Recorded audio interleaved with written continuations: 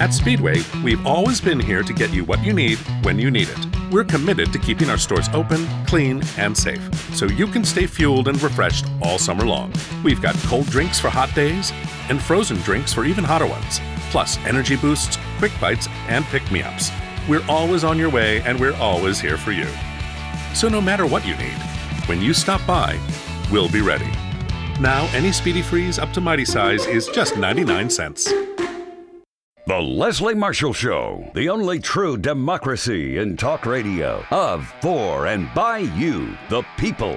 Live nationwide and streaming live at lesliemarshallshow.com. Call in with your thoughts at 888-6-LESLIE. Here to set you free. How you doing? Happy Friday. I'm Leslie Marshall. Welcome or welcome back. Only true democracy in talk. So listen.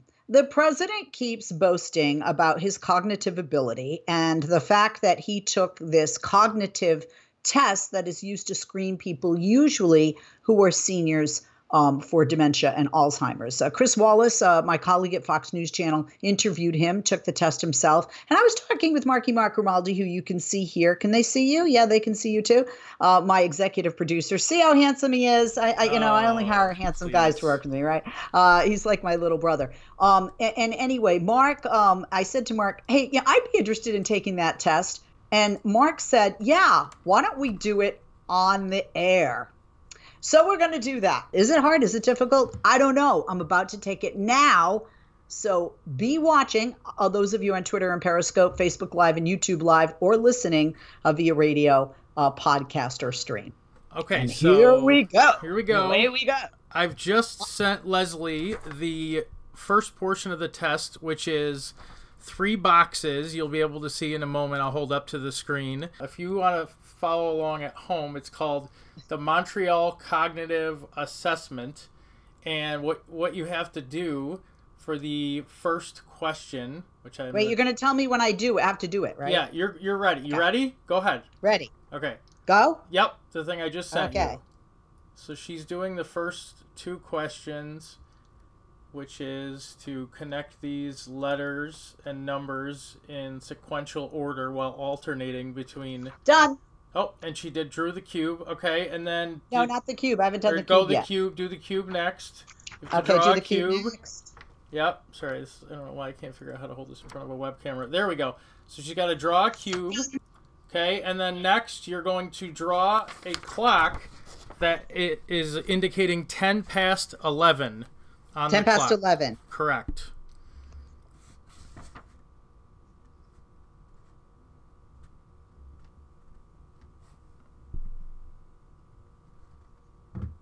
And I will grade Leslie at the end. Feeling powerful.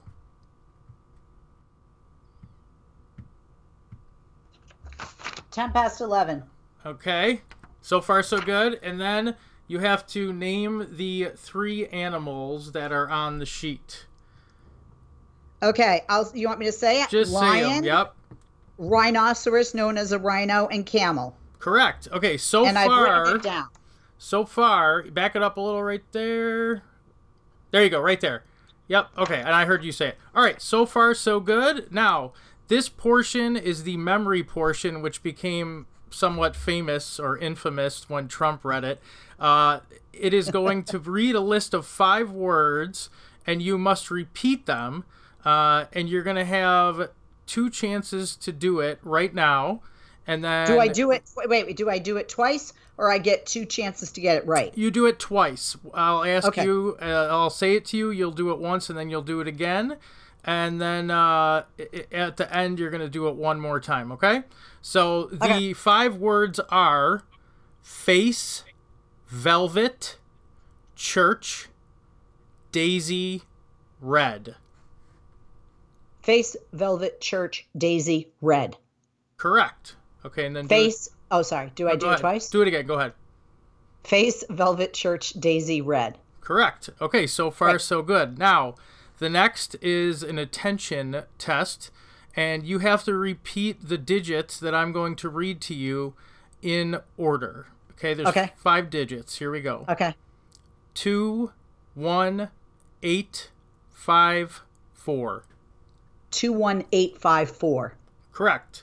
Now you have to repeat these 3 digits in the backwards order. Okay. 742. 247. Correct. Okay, this next portion is also in the attention section, which again, you can get the Montreal Cognitive Assessment through their website. And what you're going to do for this portion is you're going to tap, if you have a pencil or a pen. I have a pen. Yeah, each time I say the letter A, okay? Okay. And it's about, I don't know, looks like maybe 20 letters that I'm going to read. So each time I say the letter A, you'll tap the pen. Okay. It's F, B, A, C, M, N, A, J, K, L, B, A, F, A, K, D, E, A, J, A, M, O, F, A, B. Perfect. You could have actually gotten 2 errors and still passed that section, but you got all of them right. Okay, the next section, also made somewhat famous by Chris Wallace, is to subtract by 7, starting at the number 100. I'm not good with math, but let's do it. And you're going to do it 5 times. Okay, so starting at 100, subtract. Wait a minute. Okay. I'm gonna subtract from 100 by 7. By 7. 5 times. No, just 5 times. Just 5 times. Okay. So start with 100 and subtract 7. What is that? 93. Okay, and then take 7 off again. 86. Correct, and then take 7 off again. 79. Correct, and then take 7 off again. 72. And then last time, take 7 off again.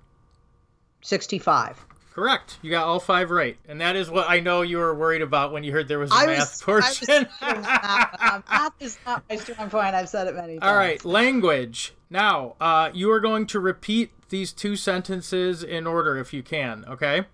Okay. The first one is, I only know that John is the one to help today. I only know that John is the one to help today. Correct. And then there's one more here, and it goes, the cat always hid under the couch when dogs were in the room. The cat always hid under the couch when dogs were in the room. Very good. I thought that one might be hard. Now, the next one's kind of fun. That was hard. No, I'm joking. Name as many words as you can that start with the letter F in one... Wait. Name as many words as I can that start with the letter F as in Frank. F as in Frank, and you're going to do it in 1 minute. And whenever you're ready, actually, let's start it right. I need a pen. Sorry, if you see me fall over, that's why. Okay, because I have to tally it. All right, on your mark, you're going to say F words that are clean. Except that F. For 1 minute, and go ahead. Go. Yep. Fool, frivolous, a fracture, funny, fun, funky, foot, frame, fight, fall, foliage, floor, fantastic, fuzzy, fork, I'm looking around, fat, fill, frock, I said fall, right? Fodder, film, French, food, face, format, fence, fell, fungus, fish, find, funky. Oh, you said thoughts, funky. Feelings, Friday, fit, freaky, flaky, flake, Time. flakes. Got it. Okay, wow, you got, holy moly. 5, 10, 15, 20, 25, 30, 35, 38 you got, and you only needed 11. So that wasn't even close. I didn't know I needed 11. I could have stopped. Well, we wanted to see how much you did in a minute. Okay, now it's abstract words. So the example, you're going to tell me what these words have to do with each other, okay? It's like the example is orange and banana. The linkage is that they're a fruit. So what links the words? Why are they alike for train and bicycle? They're both modes of transportation, things that you ride. Modes of transportation. And the next one, a watch like you wear on your wrist, and a ruler. They both measure. Correct. Okay, that was that. Now, this is the hard one. Can you remember those 5 words that we did? Face, velvet, church, daisy red. Wow! I did not think you would get that. I'm just being honest. That's impressive. I have a good memory. I just wasn't I feel sure like if it was yeah. as good as I remembered it would be. Okay, and then last but not least, what is the date today? Oh, God. I know that's hard even if you're not in cognitive decline. No, just because of COVID. Okay, we are in July 2020. Let me just think. I think Monday was the 20th. So 20th, 21st, 22nd, 23rd, 24th. July 24th, 2020. That is right. And what day of the week is it? Did you say already? Friday, yep. Friday. And then where are you? I'm in my home in Pasadena, California in LA Correct. County. You got a perfect score. And just in time because the break is about to be over. And I can run for president or be president. Congratulations. Okay, we'll go to break. There is a fly. Now they're going to think I'm crazy in another way.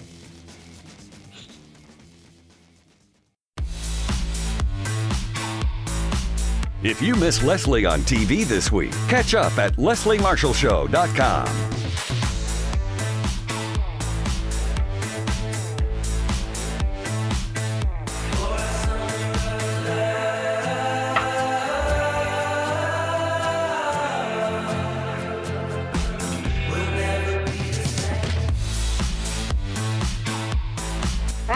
Friday, TGIF. I'm Leslie Marshall. How you doing? Good afternoon. Good afternoon to everyone. Welcome or welcome back. Only True Democracy and Talk. Really pleased to have with us a great guest today, David Pepper. He is chairman of the Ohio Democratic Party. He was elected in 2014 and then re-elected to a second term in 2018. David's also the author of a 3-part series of widely praised novels, The People's House, The Wingman, and his newly released book, The Voter File. More than a pleasure to have David Pepper with us, chairman of the Ohio Democratic Party. Hi, David. Good afternoon. Happy Friday. Thank you for joining us and welcome. Appreciate you taking the time today. Yeah, thanks for having me. It's great to be with you. And it's great to have you with us as well. Ohio is a state that many of us on the left and right definitely have eyes on when you have a general election, as we have coming up this November in this year of 2020. A lot of people looked at, since 2016, your state of Ohio as pretty red and a state that kind of looked like a lost cause for Democrats, right? I mean, he had a victory there in 2016. The party Democrats carried the state with Barack Obama twice prior to that. So it was a slam to Hillary, slam to the Democrats, and definitely a win for Republicans, the Republican Party, for Donald Trump.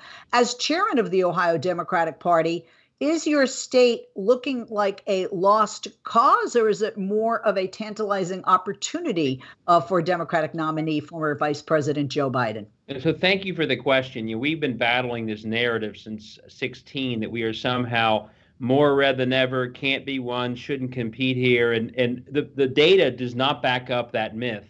If you look closely, yes, Trump won by too much for a variety of reasons. He won the Midwest by too much for a variety of reasons. A lot of in the Midwest states, the Clinton campaign didn't really compete in most of these states. So there were runaway losses in rural parts of the state that Obama would have lost, let's say 60-40. Hillary Clinton lost some 75-25. That moved every state about 6 or 7 points to the right of where they'd been only a few years ago. So we lose Wisconsin and Michigan.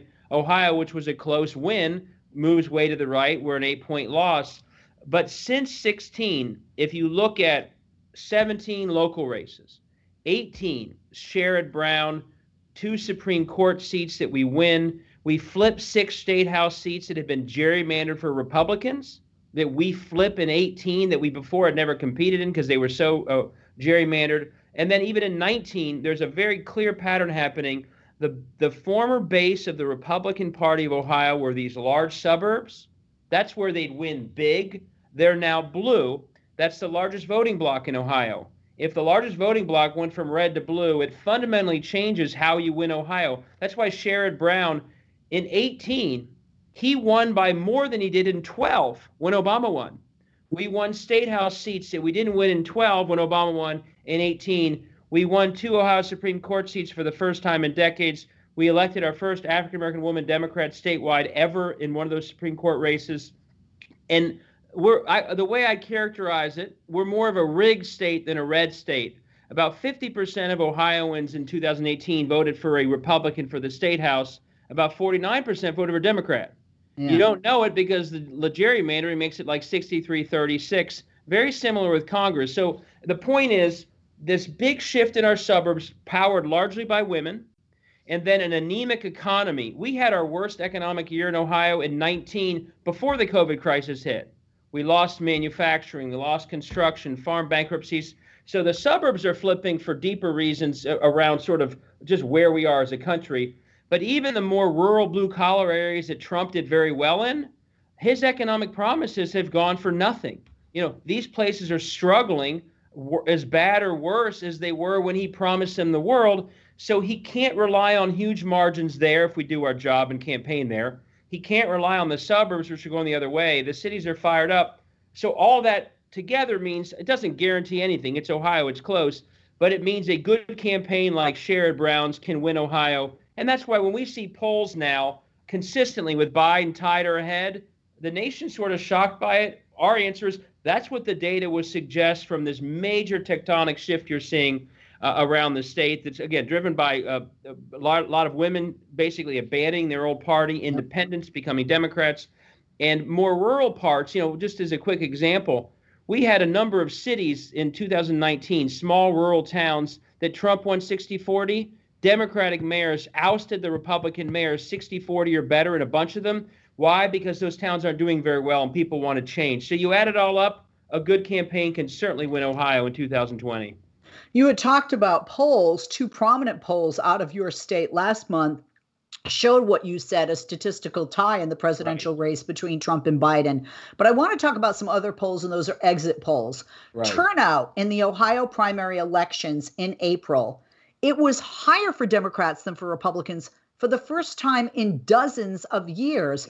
Why do you think that is? And do you think that's evidence of enthusiasm in the Democratic base? Because a lot of people talk about lack of enthusiasm for Joe Biden.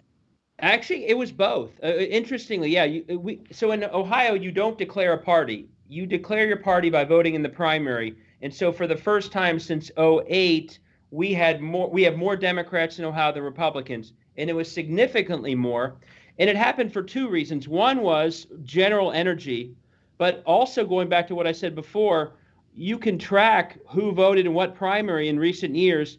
Thousands more former Republicans voted in the Democratic primary than the other way around. And even a greater degree of people who previously basically didn't vote a primary for a party. They took an independent ballot, or they hadn't voted much in primaries. They also were taking Democratic ballots far more than Republicans. So it's both energized Democrats, but it's also party switching. We have, a couple counties, for example, Delaware County, the suburbs of northern Columbus, used to be a very Republican county. Second biggest margin of victory for Republicans. In the primary a few months ago, 45% of the voters in that primary were Republicans, 43% were Democrats. This is a county we used to lose 70-30. Sherrod lost it by 4%. If you're taking away the counties they have to win by a lot, you're a lot closer to winning. So yeah, we saw energy and we saw dramatic party switching in a lot of parts of the state. Are we coming up against a break? Yeah, we're coming up against a break. So I don't want to ask you a question you can't answer to the other side. We'll just wait to the other side of that break. But quick break, and we'll be back with our guest. I hope you'll stick with us. David Pepper, chairman of the Ohio Democratic Party, also author of a 3-part series of widely praised novels, The People's House, The Wingman, and his newly released book, The Voter File. Be sure to get a copy of that, and certainly the first 2 since it's a trilogy. On Twitter, follow David there at David Pepper, DavidPepper. And the websites you want to check out. The Ohio Democratic Party is ohiodems.org. The website for David's books, davidpepper.com. I'm Leslie Marshall. We'll be back with David. We'll be back with you right after this. Don't go away. Follow Leslie on Twitter. Just go to www.twitter.com/Leslie Marshall, and we'll be sure to share your tweets.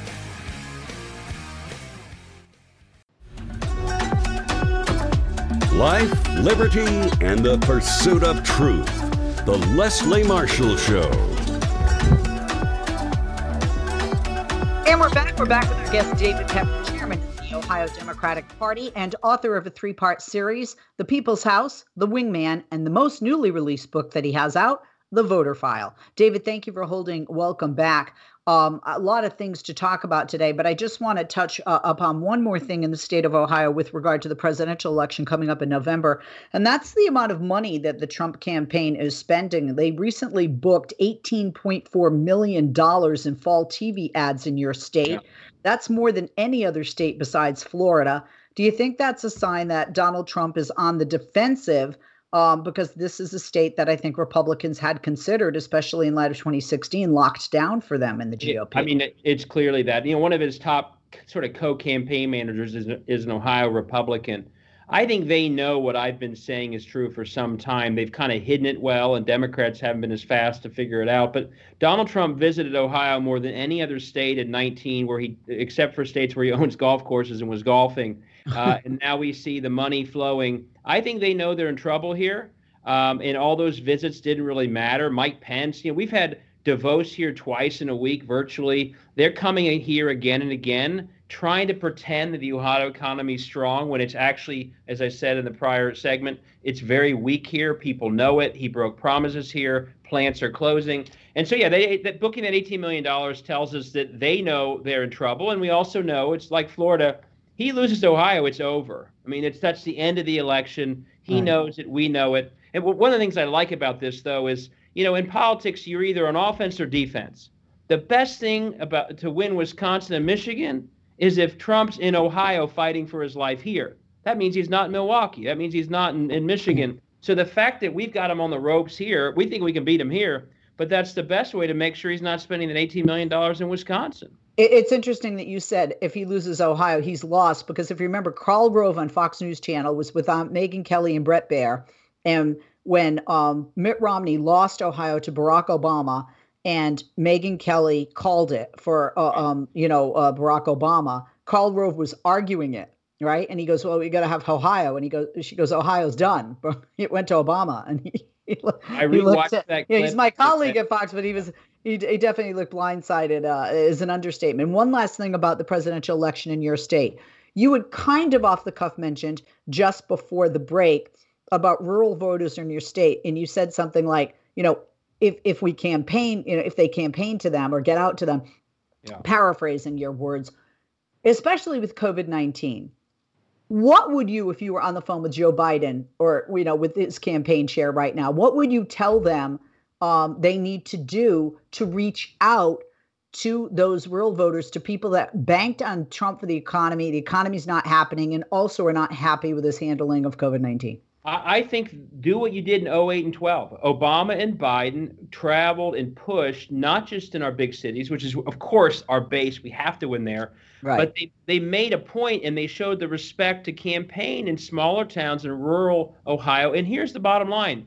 Those towns need the Democratic sort of platform as much as anyone. Medicaid expansion, infrastructure, someone who cares about dealing with the COVID in a pro-science, listening to science way. These towns are struggling as much as anyone, in some cases worse.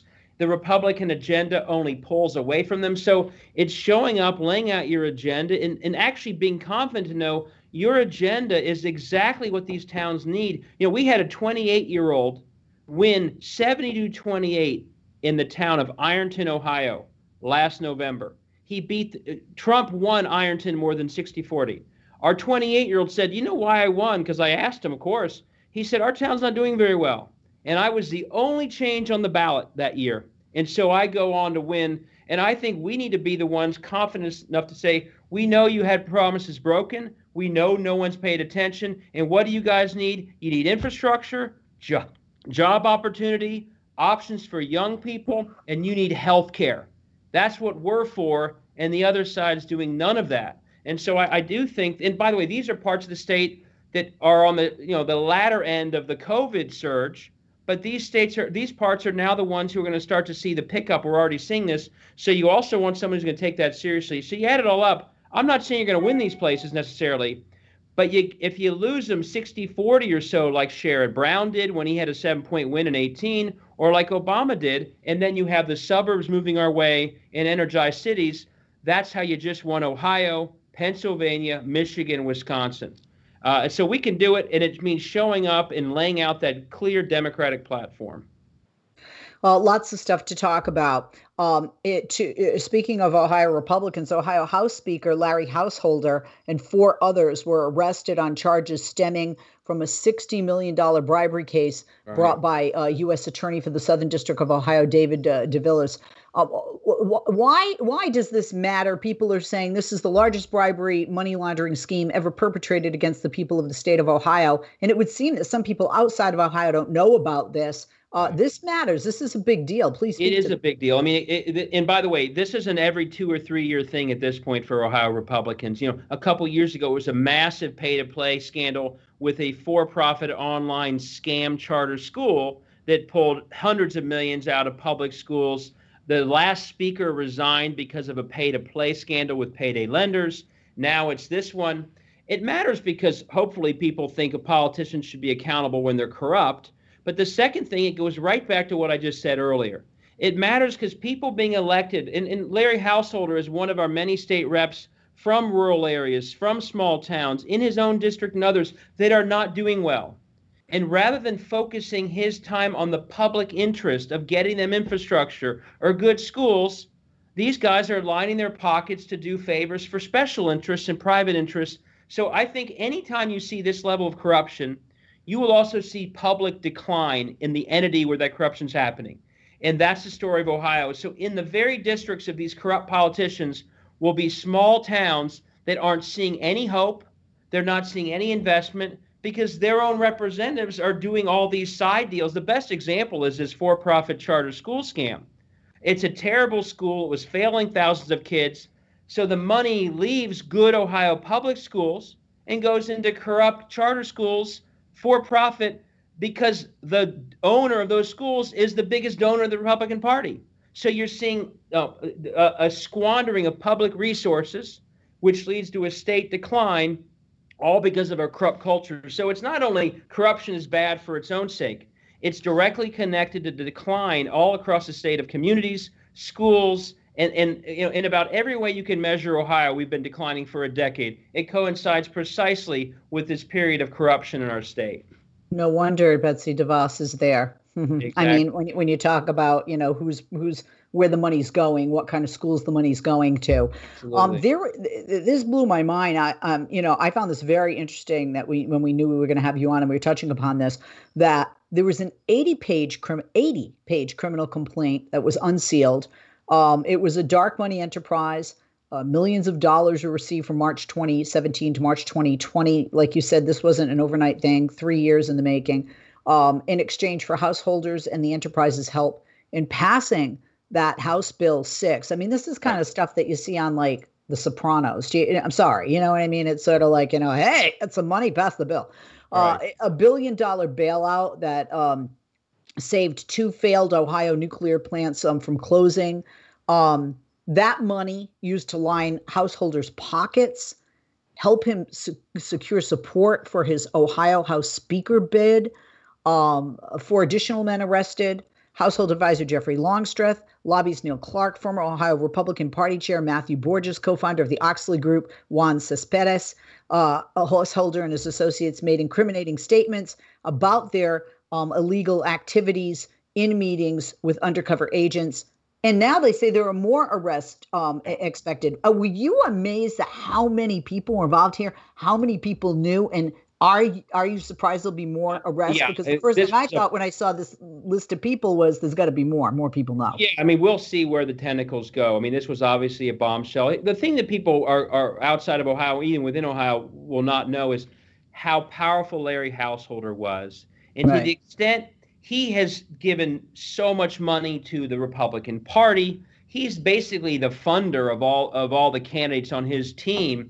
And so if he said to do something, these people clearly did it. But it also means that a lot of these House candidates who are running right now, a lot of their money is tainted. It's money that came from this criminal enterprise. In some cases, this enterprise was the one running the TV ads in their district, funding the campaign managers. So one thing we're doing right now as a party and our Democrats as the legislatures, follow the money, because we don't believe any of this money should be spent for 1 second. It should all be frozen in place. And that money now is just it's just sloshing around in all sorts of Republican accounts. None of it should be spent on the campaign. And so our attitude is Householder should resign. He should be expelled if he doesn't resign. They should repeal the bill. But beyond that, it should go deeper. If you want to end this once and for all, because it happens every 2 years, we have to change the culture completely and vote in all the Democrats running to clean it up. Because good point. Every 2-year thing. Good point. We can take a break. When we come back, we're going to talk more about this. I also want to talk about your book, the third in a trilogy, and good to have our guest with us. I hope you'll stick with us. Quick break, and we'll be back right after this with David Pepper, chairman of the Ohio Democratic Party, author of his newly released book, The Voter File. We're going to talk about that. Third in his trilogy, The People's House, The Wingman, #1 and #2. We'll be back with him, the author and chairman of the Ohio Democratic Party, after this.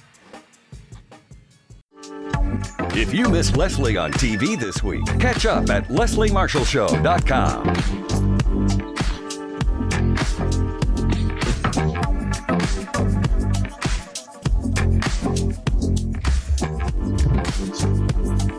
We are back. Welcome back.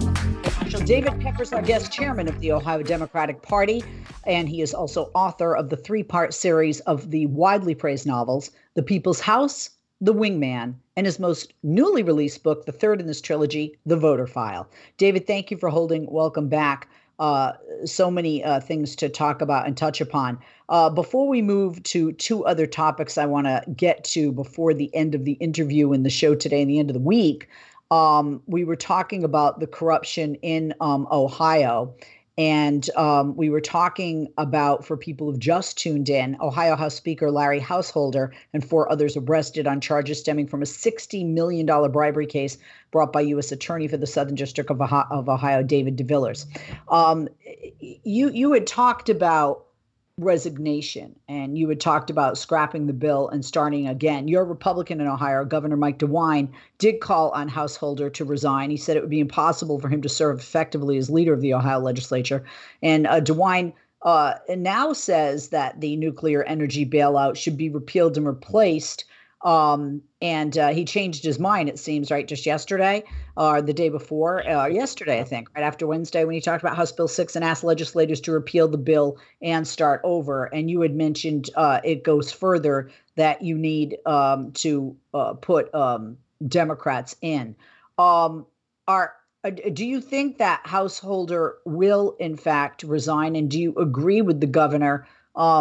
Well, actually, I want to ask you something. A lot of people I know here in California, and not just in California, in the United States as an American, I would be shocked. I would be appalled if I found out that this kind of corruption could reach some of the highest levels of government. And within the state of Ohio, I'm wondering if you're hearing from Ohio voters, especially those in the Democratic Party, as you would chair, that they are shocked and appalled by this.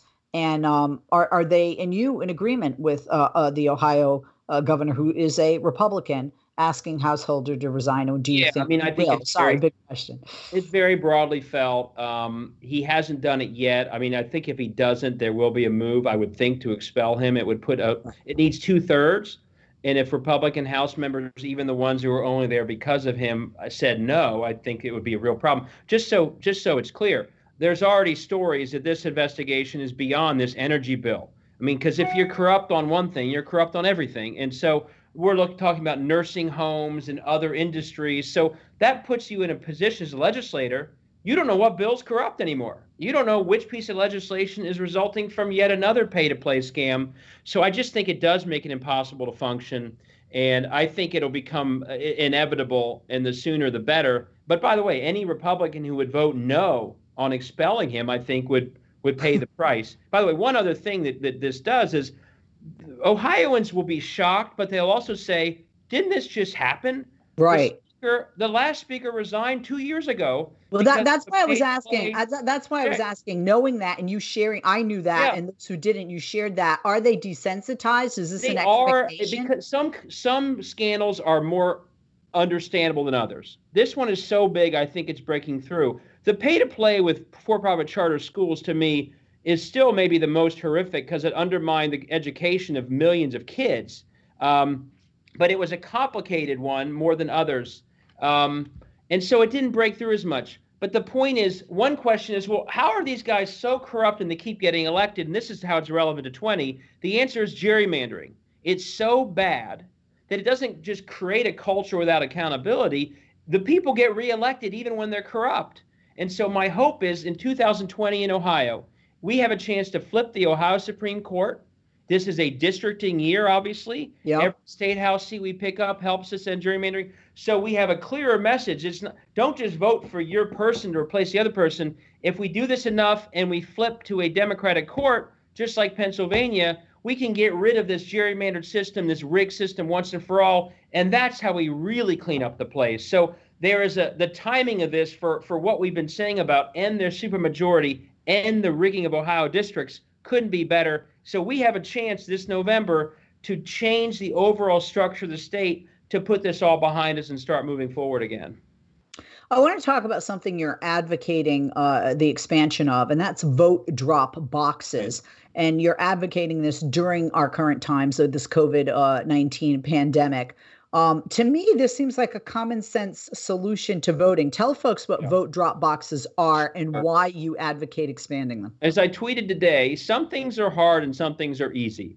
Vote drop boxes are very easy. It's basically, right now they're attacking the mail system and you vote by mail. And by the way, voting by mail is fine, but wouldn't you rather stick it in a box that the Board of Elections picks up every single day? You don't need to put a stamp on it. A lot of them are drive-through. So the bottom line is a lot of states, Washington and Oregon, have done this for years. So have Republican states. So this isn't even partisan. If Brian Kemp's Georgia can have multiple drop boxes throughout Georgia, including Atlanta, and Wisconsin can, there's no reason every state shouldn't. So our point in Ohio is right now we have one drop box per county. Driving 30 minutes to and from that drop box makes no sense. So we are pushing very hard, and Ohio law allows for this, to provide, just like these other states, drop boxes, at libraries, at city halls. Right. That way, with a 30-day voting window by mail, it's very easy for people to vote this way. And in the states that have drop boxes, 60% or more of people vote at them. Here's the problem. If you have one drop box per county, that last weekend, the traffic jam to vote is going to be miles long.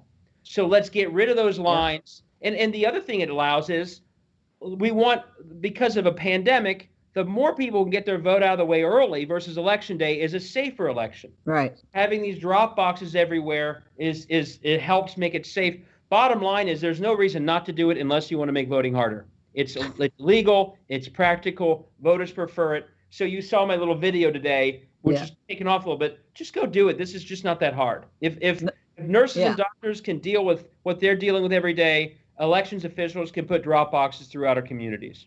What I liked was the data. I mean, we can't argue with facts. In the other states that you talked about, both Republican and Democrat, most voters are using these boxes more than they're using the mail system.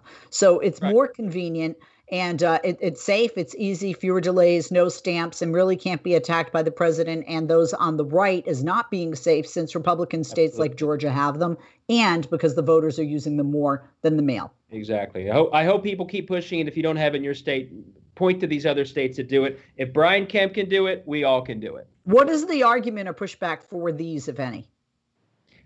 Every argument doesn't work because it's done in so many. Well, it's hard to do. Are they secure? I'm like, if Wisconsin and Georgia are doing it securely, learn how they're doing it, do the same thing. There's no good argument against it. There just isn't. And by the way, no other time like now to do it. Right. Right. If you haven't done it before, this is clearly one of the easiest solutions to making voting better in a pandemic.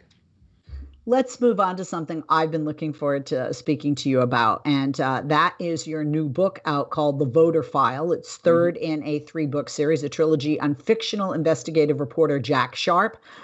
Here is what President Bill Clinton, are you friends with the former president? I have a picture of myself with Bill Clinton right over there. A lovely man, quite frankly, and one of my favorite, if not my favorite presidents. Here is what President Bill Clinton has to say about the voter file. Quote, Pepper comes through again with this clever tale of how cyber sabotage of elections, coupled with highly concentrated ownership of traditional media operations, sounds like real life, can undermine American democracy. I'm going to tell you again, but I want you to know the voter file is available in hardcover, audiobook, or Kindle edition. You can get all three of those types at Amazon.com. First of all, why did you start this series, this trilogy? Why did you decide to start it? B, why fictional? And C, why a trilogy? That's a great question. So I wrote these books because, I wanted to tell a good story, and a good book isn't going to work unless it's a good story. But if you read my books, you will hear a lot of what I described in the interview of frustration with gerrymandering, the importance of voting all the way through your ballot, dark money. These books are the fictional side of those issues. And my goal has been that people who are maybe not as political, who wouldn't pick up Jane Mayer's Dark Money book, for example, but they're reading a fiction book that kind of tells an account of what is happening real life in politics. For example, I just tweeted in response to your tweet to me about me today, a short passage from my most recent book about corruption in Ohio. And it describes almost exactly what just happened before it happened. My first book, believe it or not, was about a Russian oligarch rigging an American election through voting machines. I wrote it before 16 happened. And so what I try to do in these books is capture the real world of politics through the eyes of an investigative reporter, but I try and do it based on what's really happening. And I try and sort of brainstorm about what are some of the scenarios of not so good things that could happen in this very sort of tough political world we live in. This recent book is actually about the effort to, in a year like 2020, mess with state legislative races to control the gerrymandering process. So you'll see it's very relevant to 2020. Now, they do it by getting into the voter files of the two parties. It's sort of the worst case scenario if someone didn't hack emails or polling, but actually hacked voter files. But you'll see that folks who are political generally enjoy these books. But part of my point is to educate people who are a little less political about what gerrymandering and dark money, what they actually allow to happen to our political system. So it's both fiction, but also a little bit of nonfiction, all wrapped in one book. And that's why Bill Clinton, I've always known him a little bit through politics. He called me out of the blue 2 years ago and said, I picked up The People's House. I read it in one sitting. Like, I love your books. And so he's been just a fan of these because they're sort of half fiction and half real life. He actually is a voracious reader. He really is. He loves history, but he also loves a good political thriller, as do I. And one of the things I like about this particular book of the three is that that you have a rogue reporter as the hero, if you will, in this political thriller. Because I love politics, I love thrillers, I have a journalistic background, I work in the media, so I really identify with it. I think it has something for everyone, people that like the thrill, people that like politics, people that like the news, people that love or hate the media and reporting. It's a great book. And by the way, the voter file available in hardcover, audiobook, or Kindle edition at Amazon.com. On Twitter, follow David at David Pepper. The websites are Ohio Democratic Party, ohiodems.org. And to get David's books, go to davidpepper.com. David, thank you. I'm Leslie Marshall. Thanks, Leslie. Take care. Add a little play to your day with the Michigan Lottery. Over 90 online instant games to choose from, with prizes up to $500,000. A Marquette County woman recently won $250,000 playing online. Could you be next? Sign up online today to receive 10 free games with promo code FUN. Visit MichiganLottery.com to add a little play to your day. I'm an emergency medical technician. I've worked a lot of vehicle crashes, and too often, alcohol's involved. I've seen so many lives lost. Some were drunk drivers, some were just people going about their day, all because someone was drinking and said, I'm okay to drive. It's not okay. Police are cracking down on impaired drivers now, so drive sober or get pulled over. A message from the Michigan Office of Highway Safety Planning.